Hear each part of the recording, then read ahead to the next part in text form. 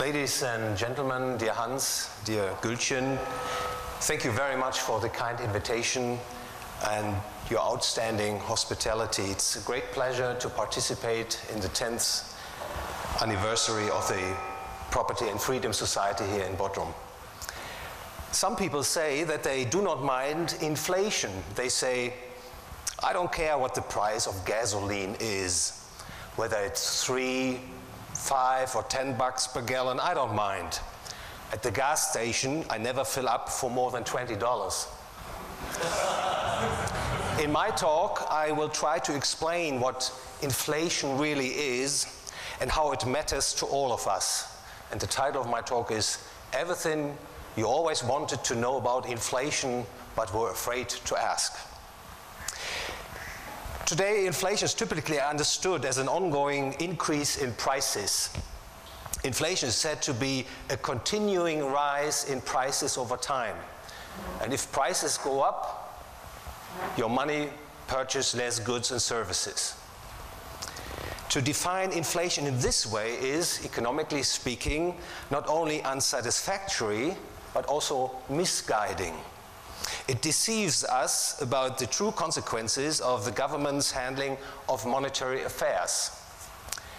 The trouble starts with the term inflation, as it carries a misleading connotation. Ludwig von Mises pointed out that the term inflation implies, quote, the popular fallacy that there is such a thing as neutral money or money of stable purchasing power, and that sound money should be neutral and stable in purchasing power, quote ends. In the field of human action, there cannot be such a thing as stable money. In the field of human action, quote, there is no fixed point in this ceaseless fluctuation other than the eternal a prioristic categories of action. It is vain to argue as if there were in the universe eternal values of human values independent of human value judgments and suitable to serve as a yardstick for the appraisal of real action, quote ends. In other words, praxeologically speaking, it is impossible to think that money could have a constant purchasing power. As the purchasing power of money cannot remain unchanged, there's always, as mainstream economists would say, inflation in the case of rising prices or deflation in terms of falling prices. So the question is, how can we interpret the term inflation in a meaningful way?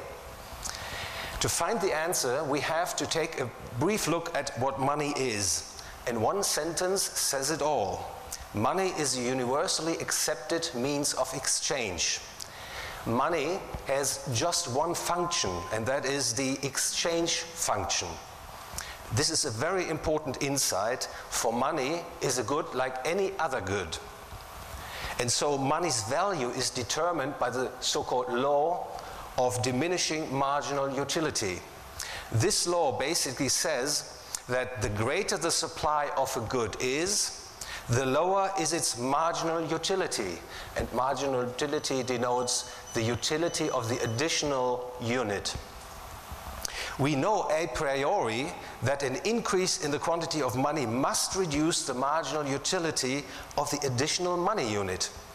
For the additional money unit exchanges against goods that are considered less valuable than the goods that were exchanged against the previously available money unit. The law of diminishing marginal utility informs us that the decline in the marginal utility of money will affect people's value scales and therefore their behavior. As their money holdings increase, people will demand goods more intensively than before. They will increasingly try to exchange the new money balances against desired goods. And so the prices of the desired goods will go up. So we conclude at this juncture, a rise in the quantity of money will necessarily lower the purchasing power of the money unit. So inflation is equal to a rise in the quantity of money. Rising prices are just one of many symptoms, but the cause of inflation is the increase in the quantity of money. We are now also in a position to understand that the level of the quantity of money doesn't matter. Any quantity of money currently available in the economy will do as good as any other quantity when it comes to fulfilling the exchange function. A large quantity of money, say 10 trillion US dollars, makes for high prices and thus high nominal transaction volumes. A small quantity of money, say $100 million in an economy, makes for low prices and thus low nominal transaction volumes. While it does not matter what the level of the quantity of money is, changes in the quantity of money are of great importance. So the level doesn't matter, but changes matter. A change in the quantity of money affects prices of different goods at different times and to different degrees.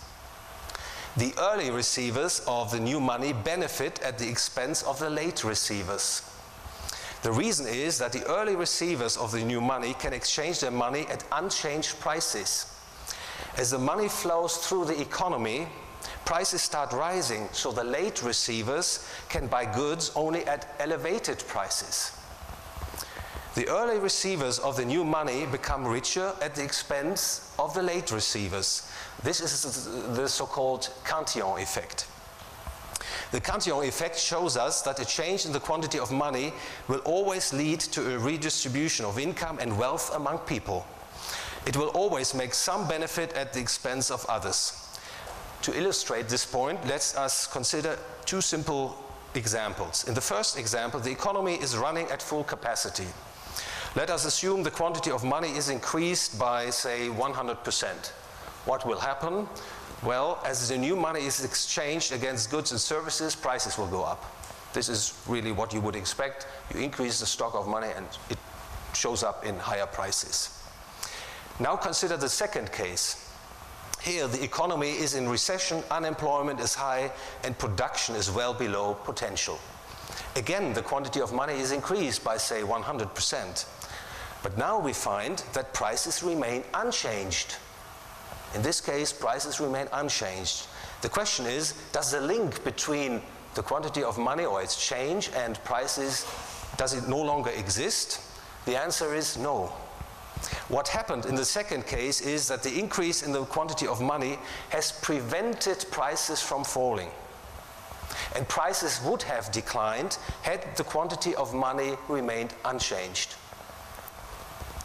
In our second case, consumers have been prevented from being in a position to buy goods at lower prices. Their money could have bought more goods had the quantity of money remained unchanged. At the same time, firms were allowed to sell their goods and services at unchanged prices. Their income and wealth situation has been improved compared with the situation in which the quantity of money had not been increased. So we can conclude a change in the quantity of money will always have an impact on the distribution of income and wealth among people. In other words, a change in the stock of money can never be neutral. Quite a few people think that some low inflation, so a small rise in the quantity of money, would be positive for economic activity. And you can see that around the world. Pumping in new money is expected to increase economic growth and increase employment in some circles. No doubt, inflation may well, under circumstances, lead to output expansion. Take, for instance, the case in which an increase in the quantity of money translates into higher stock prices. Higher stock prices reduce firms' cost of capital. Firms will be encouraged to embark upon new investment projects. Investments they wouldn't undertake had there been no rise in stock prices. As stock prices go up, people feel richer and increase consumption at the expense of savings. They embark upon a borrowing spree. Banks, attracted by rising collateral values, see low risk in lending and generously extend new credit. However, the stimulus provided by inflation, so this increase, this new injection of money, is due to the errors which it produces. An increase in the supply of money cannot relieve the natural scarcity of consumer goods and producer goods. All it does is to lower money's purchasing power. What is more, people tend to forget that money, the universally accepted means of exchange, serves as a calculation tool. Monetary calculation is a method of thinking, as Ludwig von Mises puts it. Inflation corrupts economic calculation, and thus the method of thinking. And this is why. If the quantity of money rises, it affects different prices at different times and to different degrees. And this corrupts monetary calculation. It provokes erroneous decisions, decisions that would not have been taken had there been no rise in the quantity of money. And once the inflation dies down, the market sorts out the distortions caused by inflation. Dispositions, investment projects, for instance, that were taken during inflation turn out to be unwise, even stupid. The economy ends up poorer compared with the situation that would have been reached had there been no injection of new money.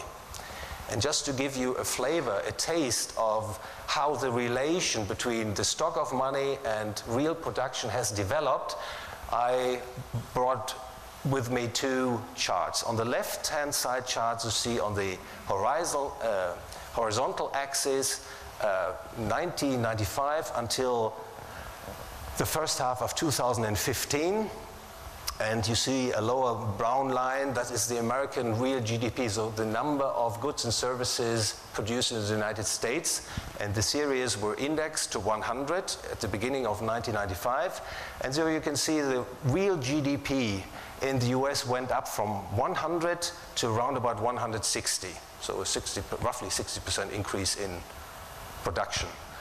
The orange line is the stock of money. The stock of money rose from 100 to 350.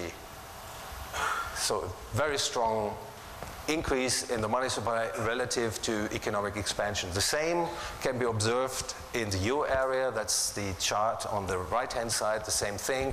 A strong decoupling between the stock of money and the increase in output. So if people would say, well, there is no inflation, they might have in mind the development of consumer prices. But once you have understood that inflation is, economically speaking, the increase in the quantity of money, you might have a faint idea of how the distortionary effects have increased in the last decades or even years. At this juncture, I would like to demystify the so-called wealth effect, a popular term in mainstream economics. Mainstream economists argue that a rise in, say, stock prices or housing prices makes an economy richer. For instance, the governor of the Federal Reserve Bank in the United States of America, Janet Yellen, is basically thinking that higher housing prices are very helpful for the US economy. So the truth is that rising stock prices or housing prices make those who hold stocks or housing better off, and it makes at the same time those who hold money worse off. If the rise in stock prices is not accompanied by declining prices of other vendible items, the wealth effect denotes nothing more than asset price inflation. Asset price inflation, like consumer price inflation, does not make an economy richer. It merely leads to a redistribution of income and wealth among people. This brings us back to the Cantillon effect. The Cantillon effect makes us understand why governments nowadays hold the monopoly of money and why they have replaced commodity money by fiat money. This situation is actually in need of an explanation. For the natural form of money is commodity money. It springs up spontaneously in a free market economy, as Karl Menger theorized back in 1871. Ludwig von Mises explained that money can only emerge out of a commodity that was previously to its monetary use valued solely for non-monetary purposes. This insight is important, for it tells us that fiat money cannot emerge spontaneously through voluntary action in the free market. Fiat money can only come into existence through coercive action, as pointed out by Murray Rothbard in his little book from 1963, What Has Government Done to Our Money? Now, why would someone want to replace commodity money by inflationary fiat money? The answer is, he would like to replace commodity money through fiat money if he wishes to steal other people's property. This can be done quite effectively if he succeeds in replacing commodity money with his own fiat money, and he holds the production monopolist, he is the production monopolist of this fiat money. If he succeeds in doing so, he can extract other people's property and resources, and hardly anyone would know what is going on. It is therefore not surprising that the modern state, the territorial monopolist of ultimate decision-making, and its close friends are very much in favor of fiat money. Now, a central question is, can an inflation policy go on forever? Looking at fiat money production helps providing an answer. If the issuer of fiat money brings the new fiat money into calculation by just printing up new money and spending it directly on vendable items, he will presumably, for all eyes to see, snatch up other people's resources. People would realize quite quickly that he is a counterfeiter, a criminal person. They would presumably stop him from doing what he is doing. The fiat money monopolist would therefore think of a more convenient way of producing and issuing fiat money to his benefit.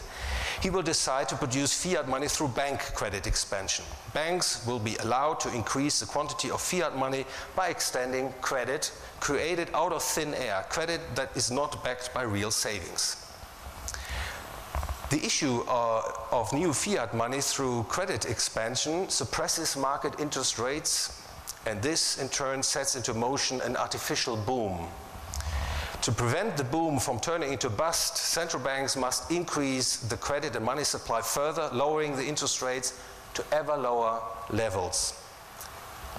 Murray Rothbard puts it succinctly, quote, "Like the repeated doping of a horse, the boom is kept going and on its way and ahead of its inevitable comeuppance by repeated and accelerating doses of the stimulant of bank credit." Mises saw that there is a limit to a fiat money-induced boom, that it cannot go on endlessly. He noted, quote, "The boom cannot continue indefinitely. There are two alternatives. Either the banks continue the credit expansion without restriction, which, as in all other cases of unlimited inflation, ends in a crack-up boom and in a collapse of the money and credit system. Or the banks stop before this point is reached, voluntarily renounce further credit expansion, and thus bring about the crisis. The depression follows in both instances." Mises' point can be illustrated by two prominent historical events. The first event relates to the United States of America. The boom of the 1920s went directly into bust as from October 1929. The US stock market crashed, banks defaulted, credit and money supply contracted, a depression set in. The second event took place in Germany's Weimar Republic in the early 1920s. Politicians of the new democracy desperately tried to escape the bust which was about to unfold, as Germany's wartime economy had to adjust to peacetime production. However, democratic politicians wanted to prevent the approaching bust. They started running the printing press to finance government outlays. The increase in the quantity of money became so extreme that it finally developed into hyperinflation. So hyperinflation can be understood as the quantity of money rising at accelerating rates. And the symptom of ever higher increases in the quantity of money are accelerating prices. In November 1923, when the purchasing power of the Reichsmark was basically destroyed through hyperinflation, the economy collapsed and the bust set in. German politicians had chosen the most disastrous policy possible. They orchestrated hyperinflation first, which was then followed by bust, as every boom must be followed by bust.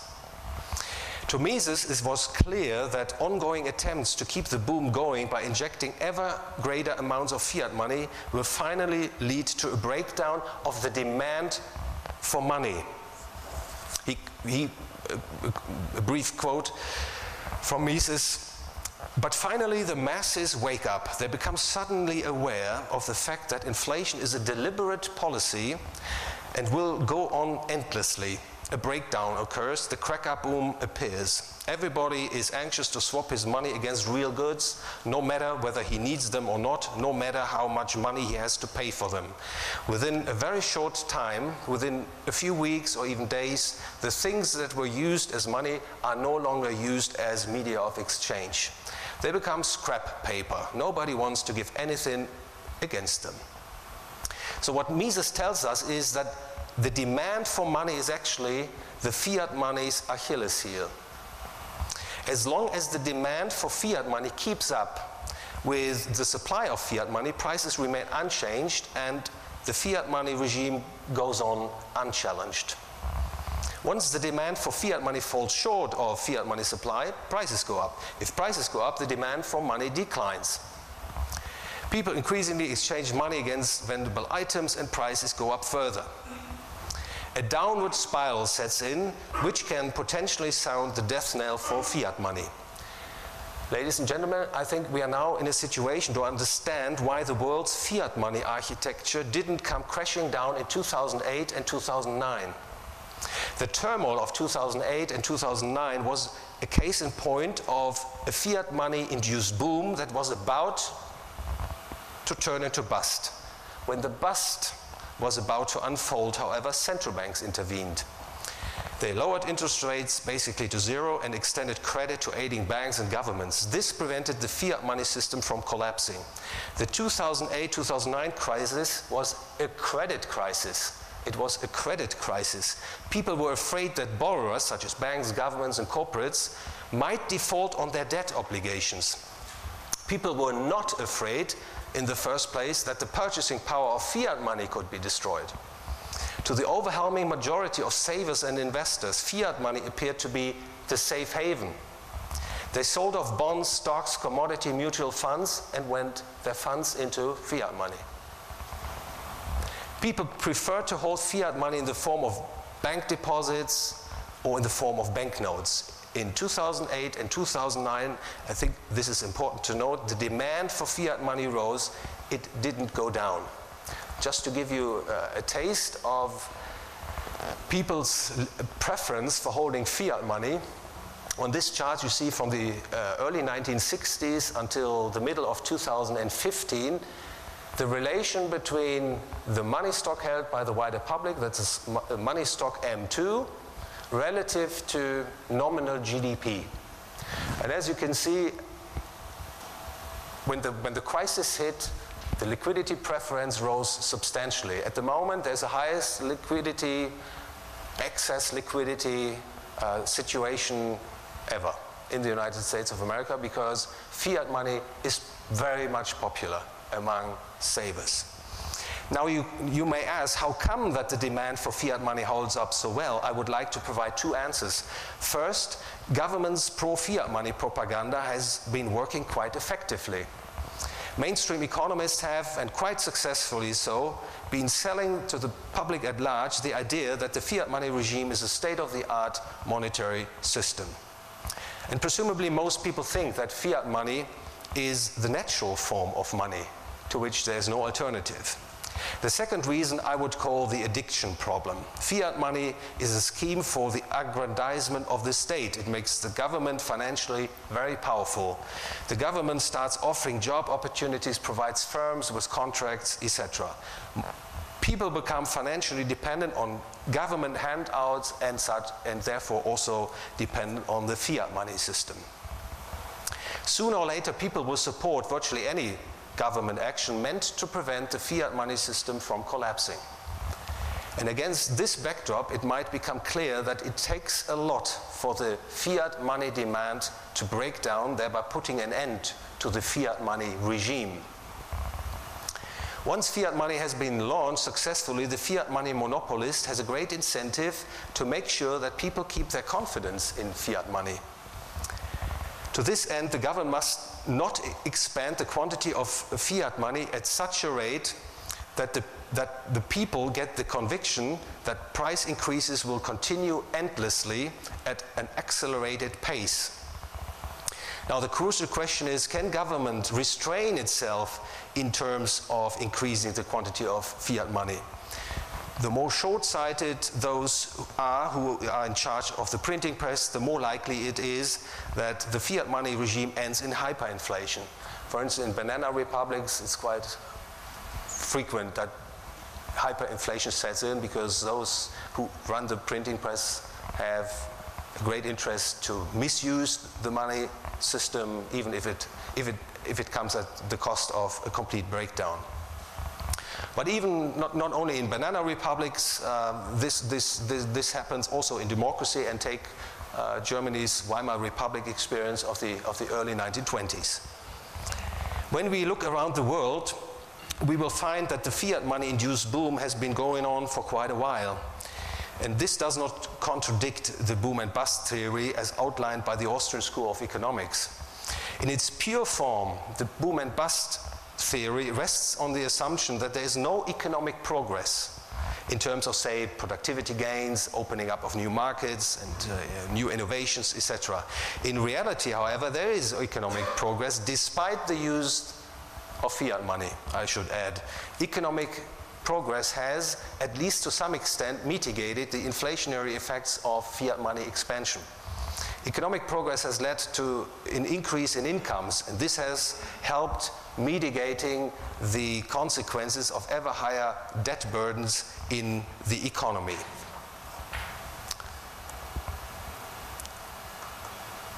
And to show you some more data on referring to what I just said, you see on this chart from the early 1960s until the middle of 2015,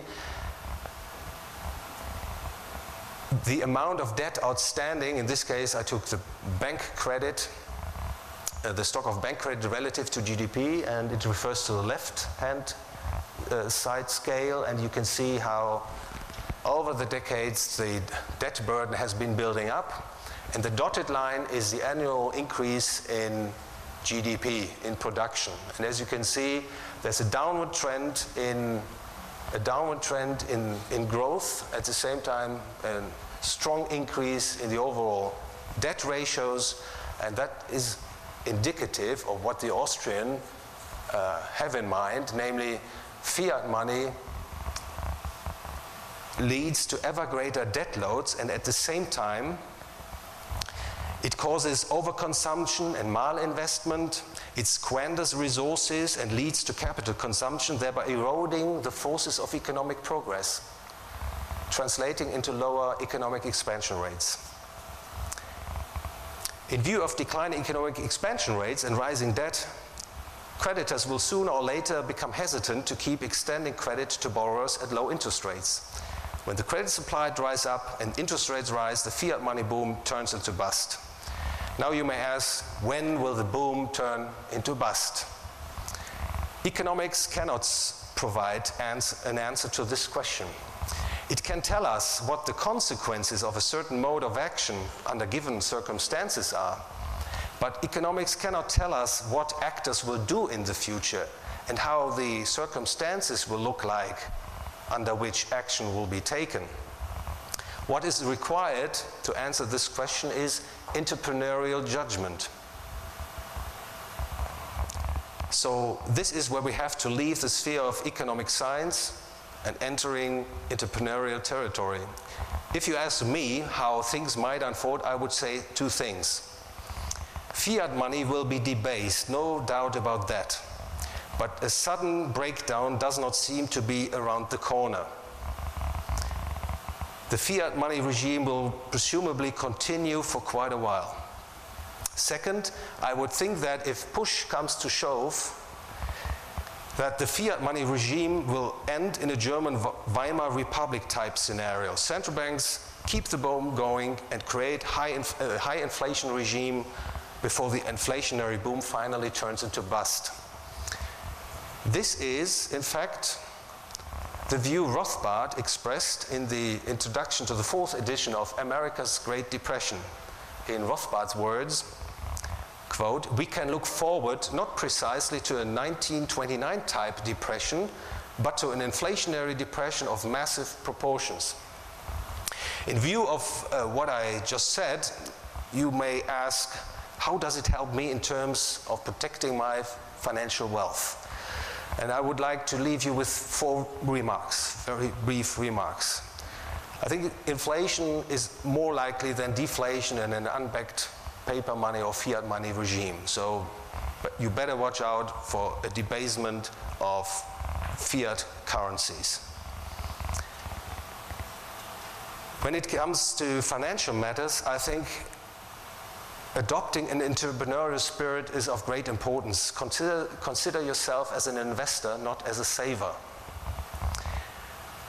Second, I think investing in great businesses makes sense even under current conditions.